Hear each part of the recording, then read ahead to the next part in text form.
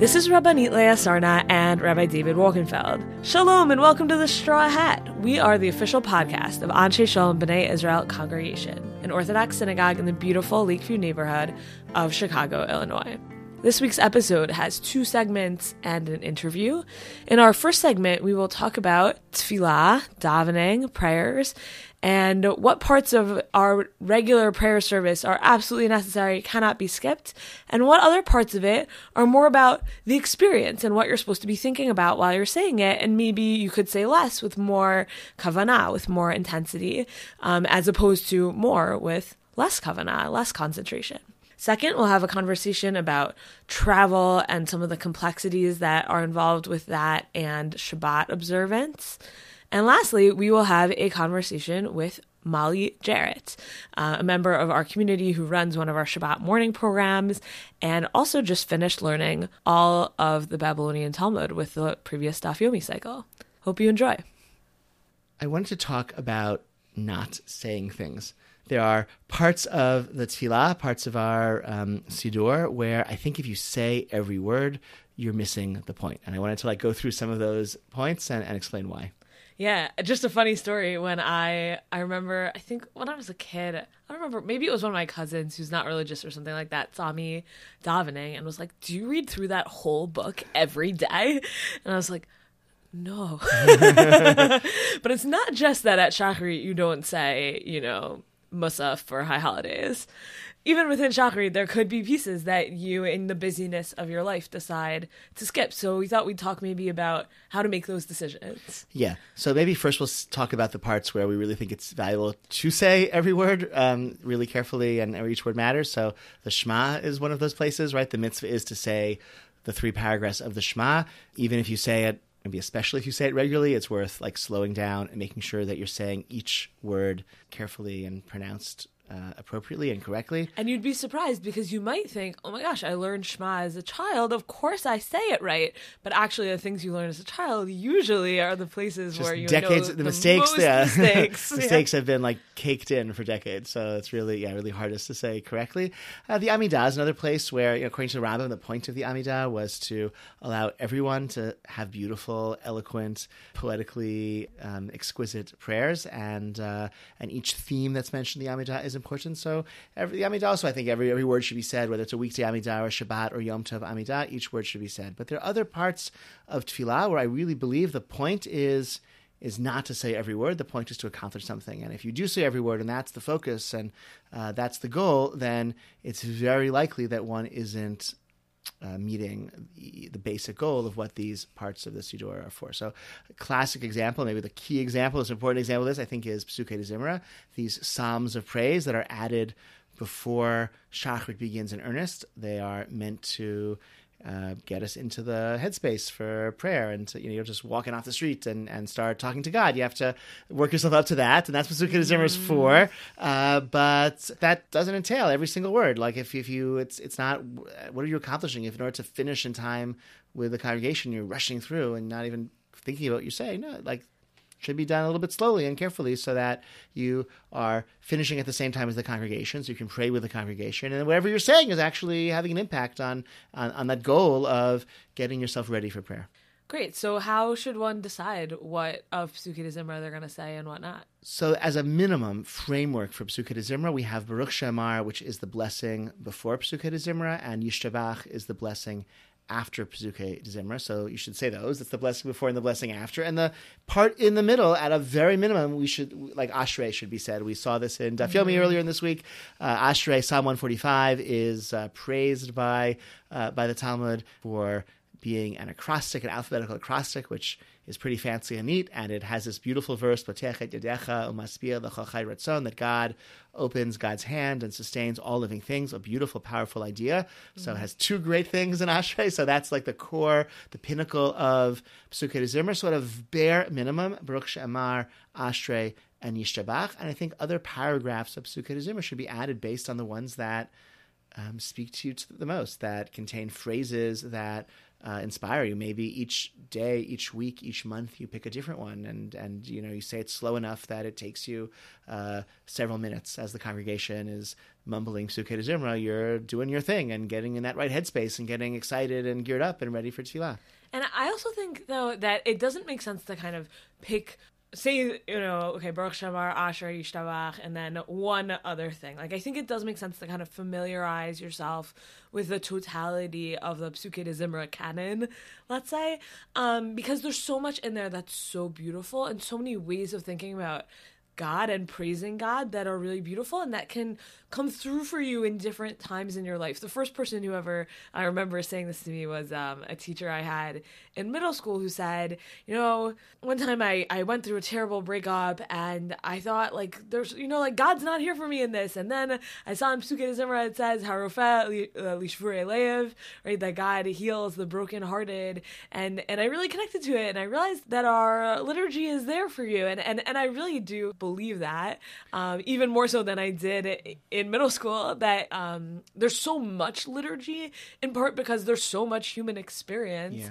and that some of it's you're gonna tap into at different times. That's an argument for knowing all of it, even if you're not saying all of it, right? If you know all of it, then it's there in your spiritual Rolodex. It's there on your bookcase, so you can pull from, because you know where to find these various themes and phrases, turns of phrase, and beautiful language and imagery. But in terms of, in our standard congregation, you have between 5 and 8 minutes for Psukei de Zimra, so you're not going to say all those paragraphs and let them absorb, be absorbed and transform you. So it should be said, I think, slowly. There's the custom in many yeshivot where I think this was actually originally the universal custom, that there was no chazan, no shlich tzibur for Psukei de Zimra, but the prayer leader would not, on Shabbat, not until Shochan Ad, everyone is on their own in shul, saying their own words at their own pace, and then at Shochan Ad, somebody starts leading prayers, and then on weekdays it would be no one gets up there until Yishtabach. I love that. I think that's like an incredible. The challenge is you got to show up, 20 minutes before. The congregation needs the discipline to show up and to then actually not schmooze with friends and read Likutei Pshatim, but actually do some challenging, difficult spiritual work of preparing to pray. But the alternative of how could you possibly have a shlich tzibur as a pace setter for something as personal and private and individualized as Psukei de Zimra? That's sort of the absurdity of what we're doing right now. Everyone is engaged in this really, contemplative, meditative process of getting in that right headspace to pray by saying psalms, and I'm going to tell you the pace at which we're doing it. So you say it in a way that makes it sound so ludicrous, but if you've ever gone to a meditation group or a guided meditation group, I've never done. No. Okay, well, should you decide to go, Mishkan, I think, has one that meets every week. Okay. And if people are interested, we could, roll one out at ASBI too. Not instead of Psukei de Zimra. But the point I'm trying to make is that that's exactly what you're doing. And people go, it's not just that people, some people use the Headspace app and just sit on their own at home and work on mindfulness. But many people go to mindfulness groups where they're actually going through these guided group mindfulness experiences. Okay. So you could think of Psukei de Zimra like that, which is first imagine the heat starts in your toes and then moves up your body and that, right? That. So it could imagine Psukei de Zimra to be like that. But I think one of the hard things is then figuring out how to make it meaningful in that same way, such that you're having a group experience of getting ready for tefillah and praising HaKadosh Baruch Hu together. Yeah, the Gemara says that the Chassidim Rishonim would spend an hour in some sort of contemplative meditation before each prayer they recited, and the vestige of that is Psukei de Zimra. So it seems like it used to take a lot longer and was something much more meditative. Yeah, and I would say it's worth thinking for yourself, how do I best prepare for tefillah? I know for me, when I leave my house in the morning on my walk to shul, I say brachot on my walk to shul. My tefillah experience for the day, starts when I wake up in the morning, obviously with modani and whatever, but by the time I get to shul, I'm already doing the thing. And I don't say Baruch Shamar until I get to shul, but everything up until Baruch Shamar I've recited already on my walk to shul, and I find that 10 minutes of walking is a good preparation for me for tefillah in the morning. And I'm sure sure other people have, your cup of coffee could be a similar kind of thing, but it's worth kind of thinking about, what do I need in order to get into a headspace in which I'm going to talk to the Almighty?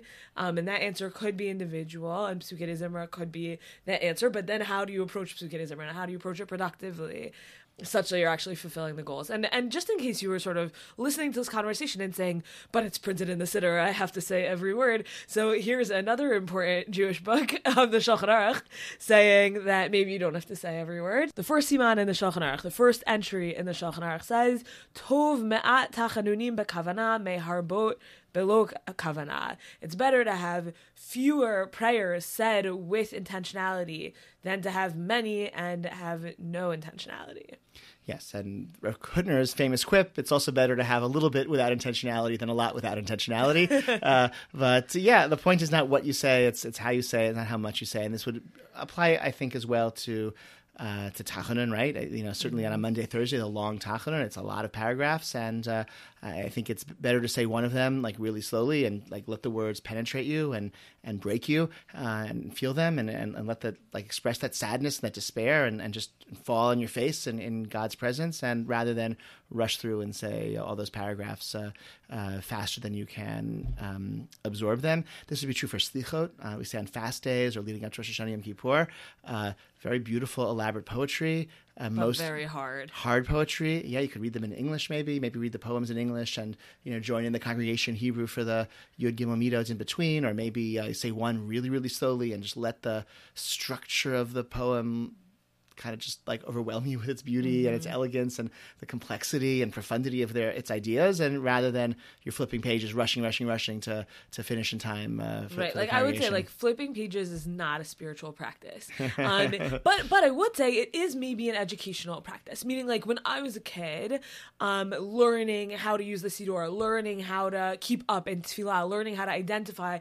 I just heard this tune. Okay, now I know it's this page. Then in that case, flipping pages is worthwhile for sure, because you're just learning the mechanics of tefillah. So if you feel like you're a tefillah beginner, then maybe flipping pages in order to understand what's happening in the service and how is that reflected in this book that I have in front of me, then flipping pages I actually think could be worthwhile. So we spend years and years learning to say the tefillah in time to keep up with the congregation in order to learn not to say them so fast that we are keeping up with the congregation. But I think you might be right. But I'm there. Okay. I think that's what I'm trying to say here. I think I had this experience when I started teaching, or I found myself making source sheets and translating, primary sources into English for source sheets that I would use for teaching, and thinking, if only I had, such and such, the Ramban in English is like, the Chevelle translation. If only I had a copy of that lying around, I could save me time in like making the source sheets. And I just thought, wow, the irony that I spent so many years in yeshiva learning how to read the Ramban in the original. And now I'm spending all my time like polishing after translations so I can make source sheets quicker. But there's some other spheres of life for that irony exists. Definitely. But yeah, so here's us just saying, like, find pieces of your davening that you connect to. It's really important. And there's certain parts of davening that just are kind of Torah level commandments. Kriyat Shema is a Torah level commandment to say at the right time every day correctly.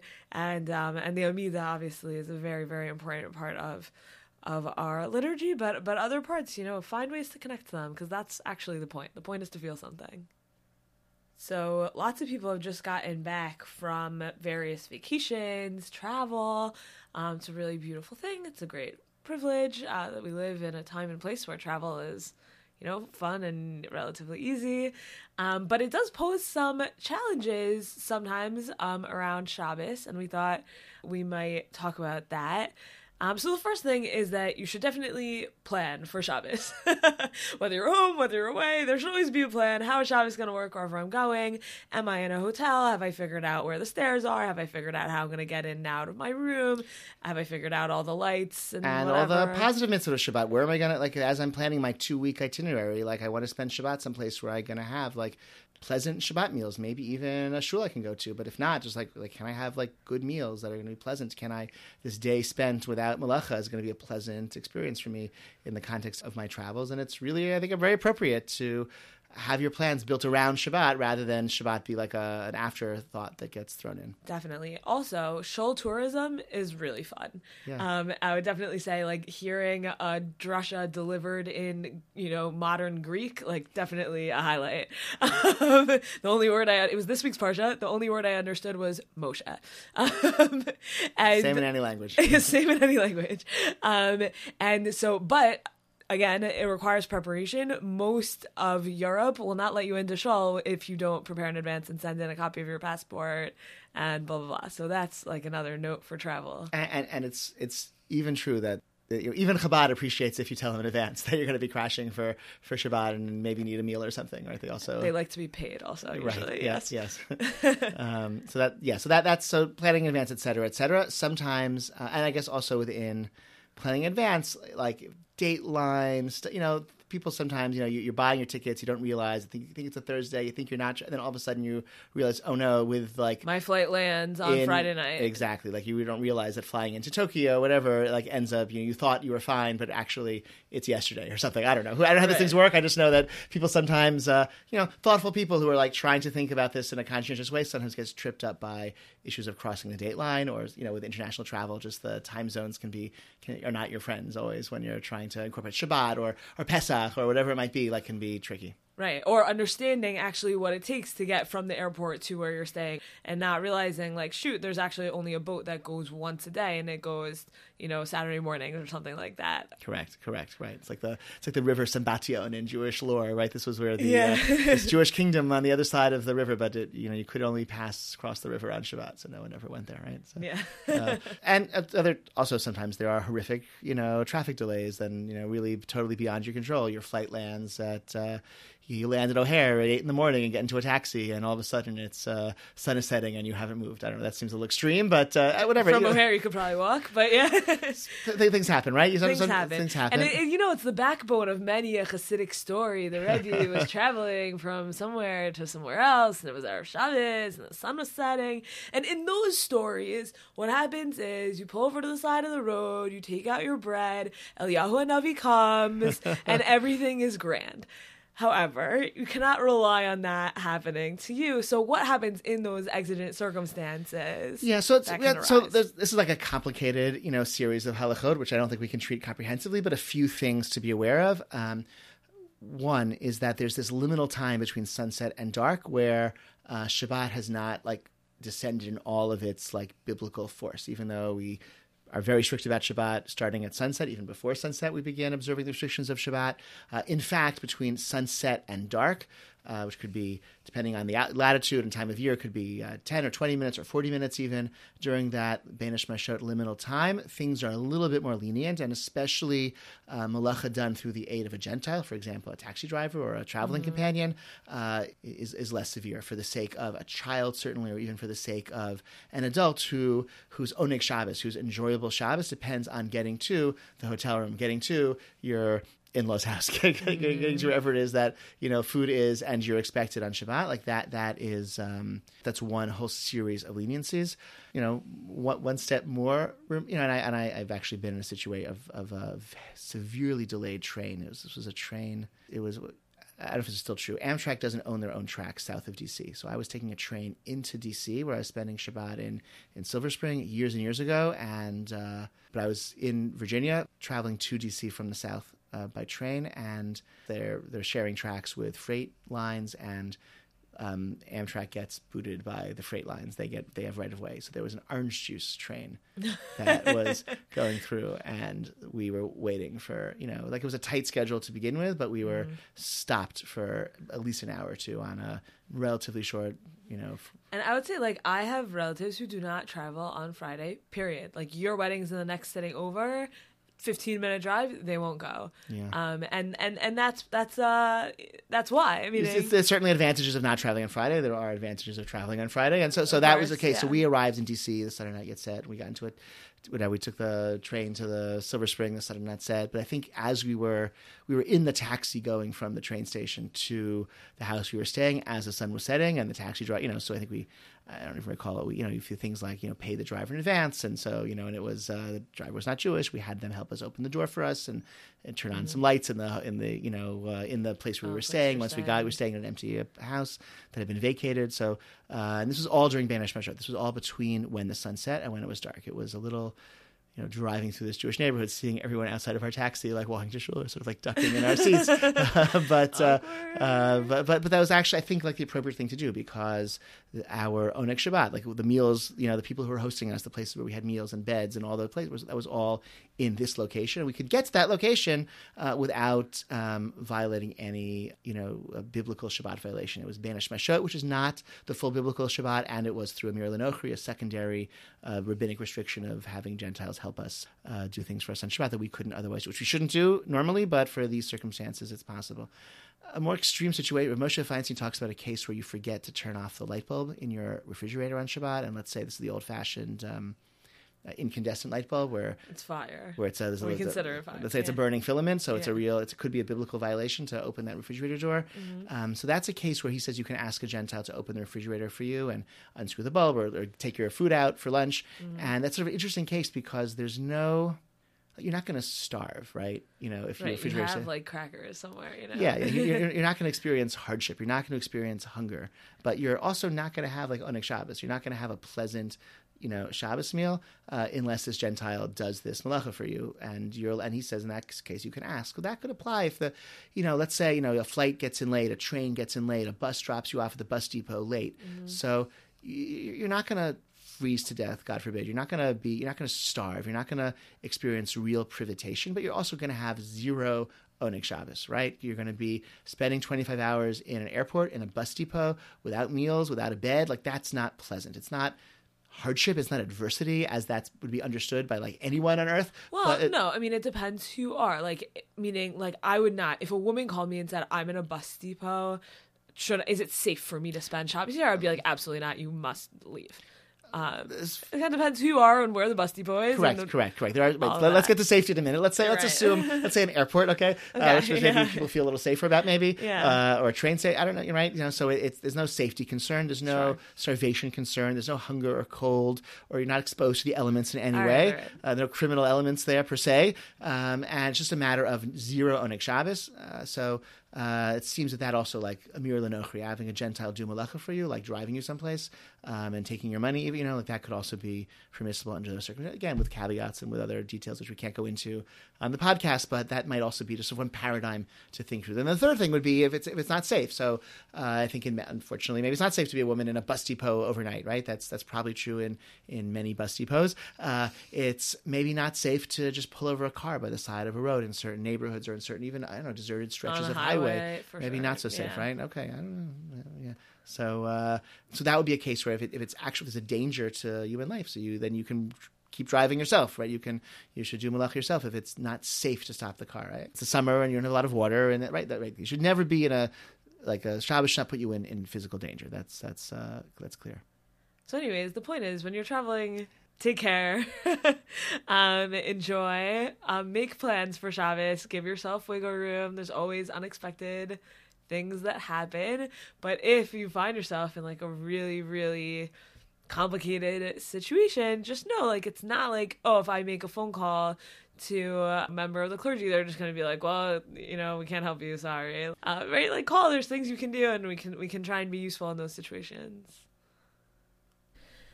We're here with Molly Jarrett. Welcome. Thank you for having me. I hear you listen to the podcast during your rather long commutes. I do. It adds some excitement to the long drive. So where do you commute to? I commute to Northbrook every day. Oh, wow. Because you work at Solomon Schechter Day School of Metropolitan Chicago. Wow. So we're really glad that you live in Lakeview. Yeah, happy to be here. And Molly not only is a member of our show, but also works for the show on Shabbat in our youth group. She runs Yeladinu. It's amazing. Do you want to say a word about what Yeladinu is and what you do? Yeladinu is an awesome group that gathers kindergarten and first grade students together on Shabbat morning. We do some davening, we do some storytelling, we talk about the Parsha, and we play games. And have snack. All the good things, basically. I've heard some wonderful Parsha-related discussion questions come out of the classroom over the weeks. My favorite was, if you were moving without a U-Haul, what would that be like? Really challenging. Really challenging, yeah. TVs, I heard from some friends in Yaladinu, would be really hard to carry, so maybe we should save those for another time, or put them on a camel. Oh, put your TV on a camel. Yes. Okay. Yes. I think we definitely have the timeline right. Yeah. Amazing. And so what brought you to Chicago? I got this awesome job at Solomon Schechter, and I was excited to explore a new community outside of New York. So you weren't just like, I heard about this cool show, Anshe Shalom, I want to move. Also that. Amazing. Well, we're really glad that you came. And when did you move into Lakeview? I moved here on July 17th. Wow, that was a very specific answer. It was. And you're originally from New York? Yes, born and raised.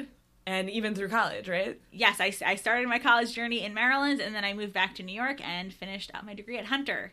So, great. Very New York. Very New York. Well, we're really glad you decided to break out of that and join us here in the Midwest. I am too. People are very friendly here. Who knew? And Molly, at some point in your New York born and raisedness, you started learning Daf Yomi at like a ridiculously young age. Can you tell us a little bit about that? Yes, I started learning Daf Yomi at the ripe old age of 17. So it was my senior year of high school. It was started somewhat as an angsty teenager, and that's what all angsty teenagers do, I'm sure. I had a Gemara teacher in high school who said, you're asking too many questions, sit in the back of the room, don't ask questions, and you'll get a good grade, and that didn't sit well with me. So Wow. I said, I'm going to get really good at Gemara, I'm going to show him, I'm going to learn it all. Wow. I never thought I would finish it. And I did. Amazing. Mazel tov. Thank you, thank you. You're sort of the dark horse. We were like planning all this Daf Yomi stuff in the show, assuming no one in the show was finishing. And then I saw on Facebook, like, oh yeah, I finished Daf Yomi. And I was like, what? How is that possible? Yeah, I really, up until about a month ago, I was still in the mentality, I'm never going to finish this. This is a really large undertaking. And then it got to December, and I said to myself, it looks like I'm going to finish this thing. What do I do? And fortunately, my school was a really wonderful community that was like, we should make a siyum for you. And that was really exciting to celebrate. That's fabulous. I'm so glad. And what did you do at your Daf Yomi siyum? Did you invite many thousands of black hat wearing men? So I thought that like the dancing celebratory piece would be a little bit weird if I did.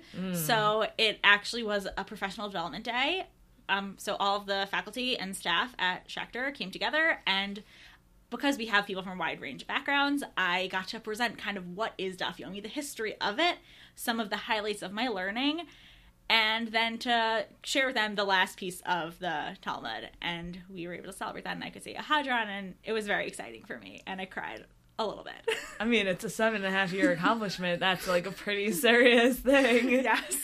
Do you want to tell us some highlights of places in which you learned Daf Yomi along the way? Definitely. I think, well, I took it with me on my gap year to Israel, and that was a lot of fun. So there was a lot of sitting on buses in Israel with Gemara's open in front of me. So conversations I had were definitely fun. And it was like before you could learn Safari on your phone. Like that was Yes. not an option when No. you were on your gap year in Israel. Definitely not. So there were a lot of Sfarim, and there was a lot of like going around to different Sfarim stores in Israel to like buy more Sfarim, and then thinking ahead of, ooh, Sfarim are cheaper in Israel. Maybe I should buy some for next year. Yeah. So there's that, and then Right, also, this is kind of an expensive undertaking for you also. yes, as a college student and as a high school graduate, that was like a good portion of my lovely generous allowance from my parents. Oh, thanks, parents. Yeah.